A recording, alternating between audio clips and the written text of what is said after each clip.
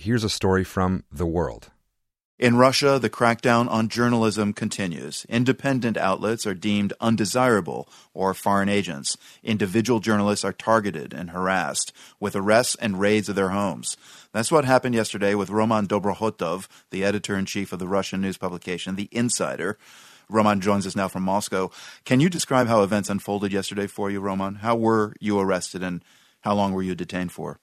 It was early in the morning. I was sleeping, actually, and suddenly I heard some noise. I didn't understand what's going on, and suddenly someone started knocking at the door very loudly. And immediately I understand that it's only one thing that can be. I just had 1 minute to put my clothes on, and they started already to knock the door off. So they even didn't let me, 1 minute to put my clothes on. So it looked like they also wanted to harass journalists, to make it scary, pressing.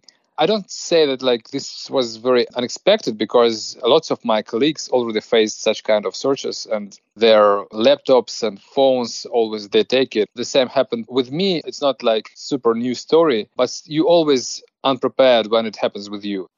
So just before you were arrested, you tweeted, "Looks like I'm going to be searched. The police is knocking." Then you posted your address and you wrote, "A lawyer wouldn't hurt." What were you thinking? Yes, it was first seconds when I heard that they are knocking at the door. I understood what's going on, and I understood that if I want to transfer some message, I need to do it immediately because they will take my phone.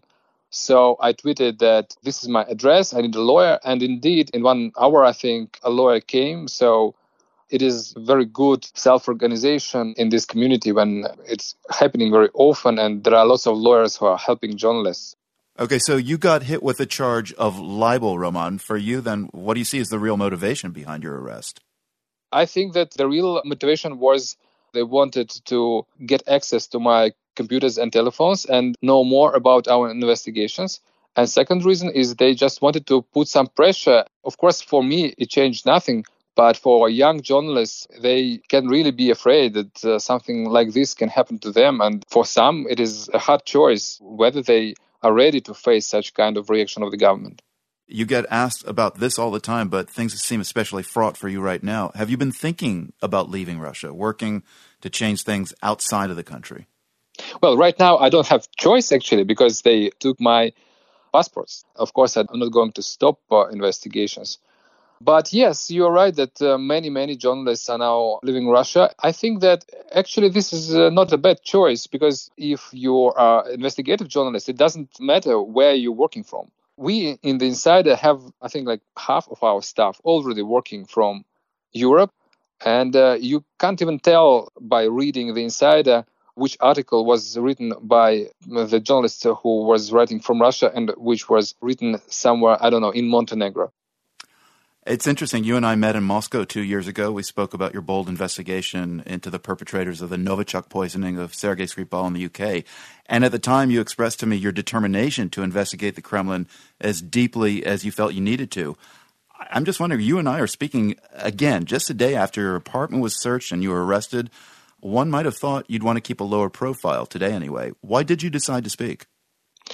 Well, I think it's obvious that the best strategy to be safe is to be in the middle of attention. So if you say out loud everything that you want, sometimes it is more safe than to keep low profile, because if something happens with you, immediately everybody starts to speak about this. That's what we saw yesterday when, after my arrest, all the Russian independent media started to write about this, and lots of people really paid attention.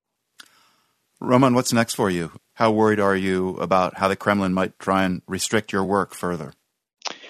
Well, I don't know, because you never know when they just try to harass you and to make you feel afraid or demotivated, or when they're seriously ready to eliminate and arrest you. So I'm trying just not to think about this and just keep doing my job.